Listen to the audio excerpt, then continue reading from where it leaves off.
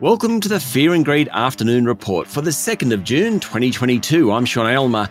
Every afternoon we bring you the 5 news items that happened today that you need to know about. Let's jump into it. Story number 1, the S&P ASX 200 closed down 0.8% today to 7,176 points, having tumbled 1% earlier in the day before clawing back some ground. The energy sector did well thanks to Woodside, more of that shortly. The tech sector was sold off, as were healthcare stocks, telcos and financials. Only 3 of the top 25 stocks gained ground today: Woodside, Santos and South32. The banks all went backwards, with Macquarie Group off 2.7% and Commonwealth Bank and ANZ both finishing more than 1% lower. The miners were mixed, while Woolworths, CSL, Rio Tinto and Goodman Group all dropped by at least 1.5%, while Telstra and Transurban both ended more than 1% lower. Healthcare stocks were sold off, as I mentioned, with some of the smaller players being hit particularly hard. That included PolyNovo, Telix Pharmaceuticals and Nanosonics. Story number 2, a quick update on the lithium stocks. Yesterday they were sold off hard, really hard, with some dropping more than 20%. Today was much better, though mixed at best. Some, like IGO, gained ground. Others, such as Alkem, continued to slide.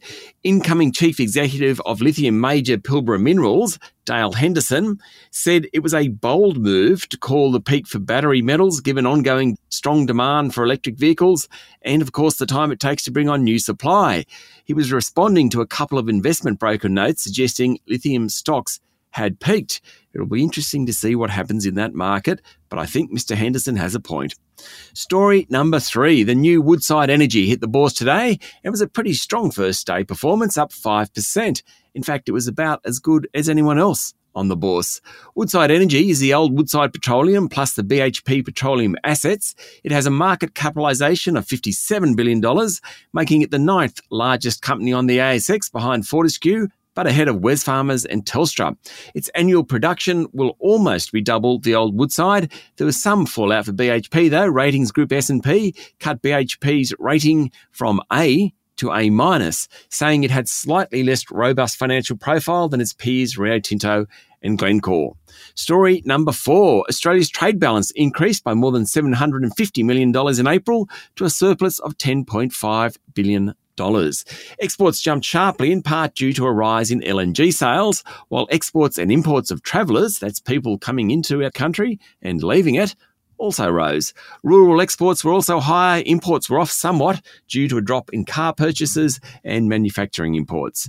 And finally, story number 5. China has given New Zealand a clip across the year, euphemistically, reminding Wellington of the country's reliance on China as a trading partner. It came after Prime Minister Jacinda Ardern met with US President Joe Biden yesterday. China said New Zealand has a clean, green brand, and that shouldn't be taken for granted. China's ambassador to New Zealand said the country was open and friendly, and the positive national branding was a valuable asset. Then he added, it shouldn't be squandered. New Zealand has recently expressed concern over China's economic and diplomatic approaches to a number of Pacific Island nations. Ms. Ardern has cautioned against militarisation in the region and questioned China's intentions. Now, all this really matters to New Zealand because 30% of all New Zealand exports go to China. That's it for the afternoon report for Thursday, the 2nd of June 2022. Michael Thompson and I will be back tomorrow morning for the Friday edition of Fear and Greed. I'm Sean Aylmer. Enjoy your evening.